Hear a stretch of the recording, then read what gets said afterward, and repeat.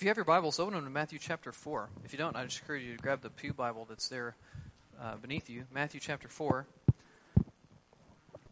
Thank you, Levi. Matthew chapter 4, throw your eyes on verse 17. From that time, Jesus began to preach, saying, "Repent, for the kingdom of heaven is at hand." Look now at verse 23 of the same chapter. "And he went throughout all Galilee, teaching in their synagogues and proclaiming the gospel of the kingdom, and healing every disease and every affliction among the people. So his fame spread throughout all Syria, and they brought him all the sick, those afflicted with various diseases and pains, those oppressed by demons, epileptics, and paralytics, and he healed them.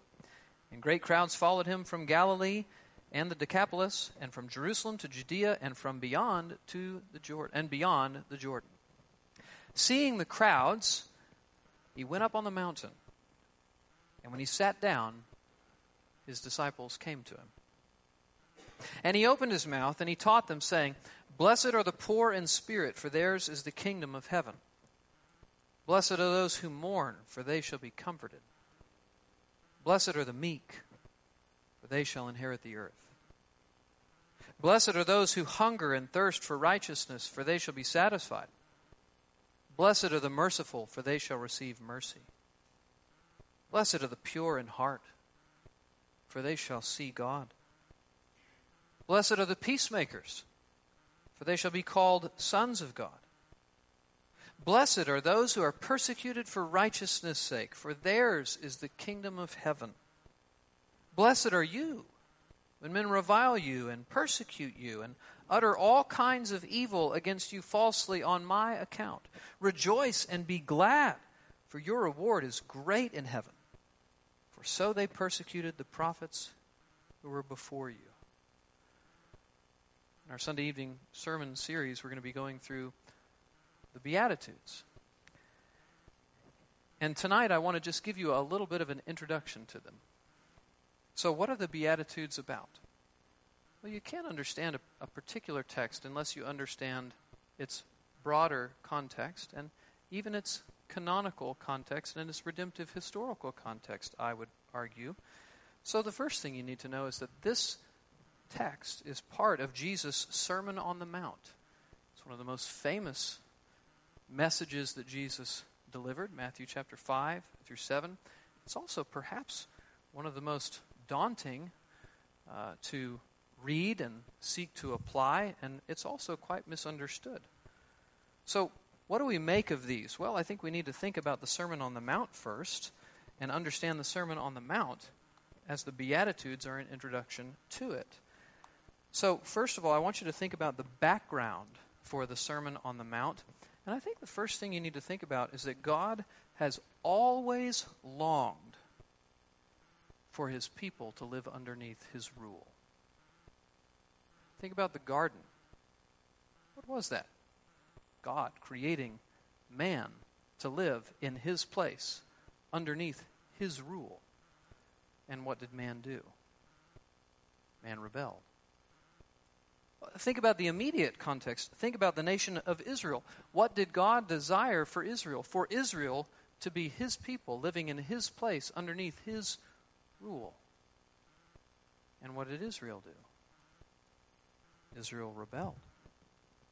Think, too, of just the Old Testament promises of a Messiah who will undo all that was lost in the fall. He will accomplish a greater exodus, and he will rule as God's king over God's people. Well, Matthew presents to us, friends, that Jesus has come as the king to rule over God's people. Matthew presents to us that in Jesus' coming, the kingdom has come. From that time, Jesus began to preach, saying, Repent, for the kingdom of heaven is at hand. And he went throughout all Galilee, teaching in their synagogues and proclaiming the gospel of the kingdom. So in Jesus, the kingdom has come. What is the kingdom? The kingdom is the rule and reign of God. The kingdom has come because Christ has come, and Christ is the king. So where the king is present, the kingdom is present. That's one way you can understand the kingdom. Another way you can understand the kingdom is the reality that believers right now, you believers, are in the kingdom. Do you know that? You are in the kingdom right now. Colossians 1:13, He has delivered us from the domain of darkness and transferred us into the kingdom of His beloved Son. And of course we know that the kingdom is also yet to come in its fullness. We make a mistake if we only think of the kingdom of God as something in the future. We make a mistake if we think of the kingdom of God only as something that is now. The kingdom of God came with Christ. The kingdom of God is now, as believers are underneath the rule of Jesus Christ. He's transferred us out of the power of darkness into the kingdom of His Son. We're currently in the kingdom of His Son. But the fullness of the kingdom, we all know, is coming in the future. So, number one, what you need to know is that when Jesus comes, the kingdom is coming, in a sense. And Jesus is coming as the king, and Jesus is what? Wanting to rule over His people, which is what God has always wanted. Okay? Now, who's the audience of this sermon? Well, actually, look at 5:1. Seeing the crowds, He went up on the mountain, and when He sat down, the disciples came to Him. The disciples are the primary audience of the Sermon on the Mount. The disciples are those who are following and trusting in Him. Now, crowds get to listen in. You'll see that if you were to read through Matthew 5 through 7. Crowds get to listen in, but they are not the primary audience for this sermon. The disciples are the primary audience for this sermon. Why is that important? Because if the audience is His disciples, His followers, those who believe and trust in Him, then this is not a sermon about what it takes to become a Christian. This is not justification by works. This is not, do this and you will live. What is it then? Well, here's what Sinclair Ferguson says. What is the message of the Sermon on the Mount? And the Beatitudes, of course, are an introduction to it. What's the message? Sinclair Ferguson says, this is what it means to repent and belong to the kingdom of heaven. The sermon is a description of the lifestyle of those who belong to that kingdom. What an excellent, succinct statement. By the way, anytime you read Sinclair Ferguson, he's worth reading and considering. This sermon, he says, describes what it means to repent and belong to the kingdom of heaven. The sermon is a description of the lifestyle of those who belong to that kingdom. Here's Dan Doriani. The Sermon on the Mount is the word of King Jesus to His people, but Jesus' main goal in the sermon is not to declare laws, even for His disciples. Above all, He describes the disciples' way of life underneath His authority. The King has come and He's ruling over His people, and He's giving to them His word. This helps us identify wrong approaches to the Sermon on the Mount. So some would look at the Sermon on the Mount and say that it's mere ethical standards that are self-evidently true, common to all religions, and easy to follow. First of all, if you actually read through the Sermon on the Mount, you just got to know, whoever is saying that hasn't read through the Sermon on the Mount. The Sermon on the Mount is not easy ethical instruction. If you lust after a woman, if you look at a woman with lust after your heart, you've committed adultery. In what universe is that an easy command to follow? So that's not correct. Others say, really, this is a sermon that's just designed to bring about the greatest possible guilt in the fewest possible chapters. And it's really just only law driving us to gospel. It's really just only showing us our need, and there's no gospel there. The whole point is just to bring us to the gospel. I think there's some truth to that, but that's not correct. Neither of those are correct. This sermon is not easy to obey, but neither is this sermon impossible to obey. The reality is those who enter the kingdom of God through faith in the Son of God are empowered by the Spirit of God to live underneath the rule of God. Let me say it again. The reality is that those who enter the kingdom of God through faith in the Son of God are empowered by the Spirit of God to live underneath the rule of God. This sermon presupposes that you're a follower of Jesus Christ. This sermon presupposes that you've been born again. The sermon presupposes that you have the Spirit residing in you and you're following the King as his disciple. This sermon is about life in the kingdom, life in the not yet. While we're still here fighting against our remaining sin in a hostile world, what does a Christian look like in this world? What is the flavor of his life? That's the Sermon on the Mount. And we're going to talk about the most exciting part of it, I think, which is the Beatitudes. So, what are the Beatitudes about? The character and blessings of a disciple. The character and blessings of a disciple. So, what will we see? Here are the teasers. Here are a few teasers for you. What are we going to see when we study the Beatitudes? Well, number one, we're going to see Jesus. Jesus embodies the Beatitudes perfectly. We're going to see Jesus as we look at the Beatitudes. We are also going to see what true blessedness, true happiness, where this comes from. Did you notice how many times he says blessed are? Happy are? Well, we're going to learn about where true blessedness, where true happiness comes from. And what we're going to see is that it is a massive contrast from what the world says blessedness comes from. What does the world say that blessedness comes from? Forgiving yourself, accepting yourself, expressing yourself, discovering yourself, not accepting any limitations or authorities outside yourself, including even your own biology. If you feel like a girl, but physiologically you're male, happiness comes from not accepting that burdening, authoritative limitation of your physiology. You need to embrace whatever it is that you feel. That's the world's message of blessedness, but that's not Jesus' message of where blessedness comes from.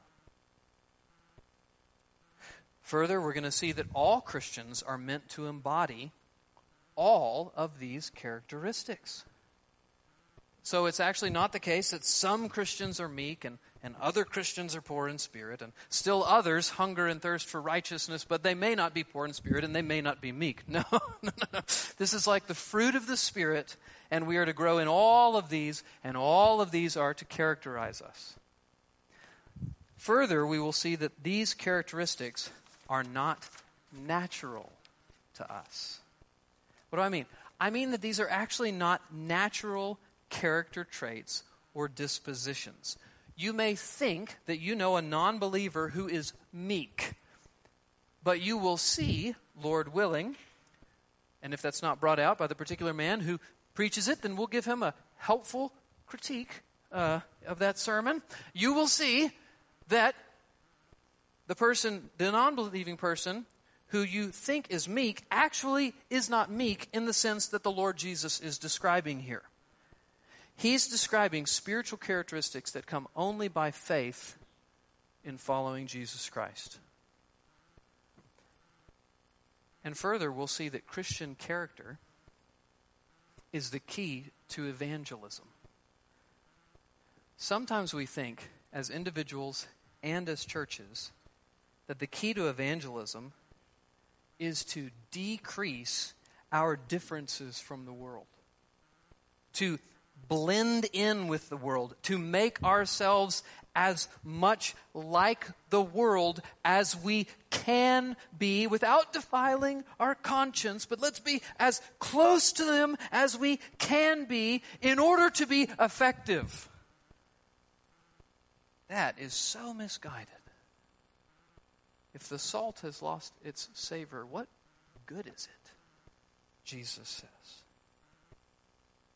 What the Beatitudes teach us is that it is precisely our difference from the world, our contrast to the world, our absolute light and dark difference in our character, in our goals, in our ambitions, in our priorities, that although are an offense to the unbelieving world at first, are ultimately a draw towards faith in Christ. So we'll see that true effectiveness in evangelism comes from robust Christian character, individually and corporately, not being in any way similar to the world. And then we will also see that Christians are entirely different from non-Christians. We are entirely different in the character traits that we value.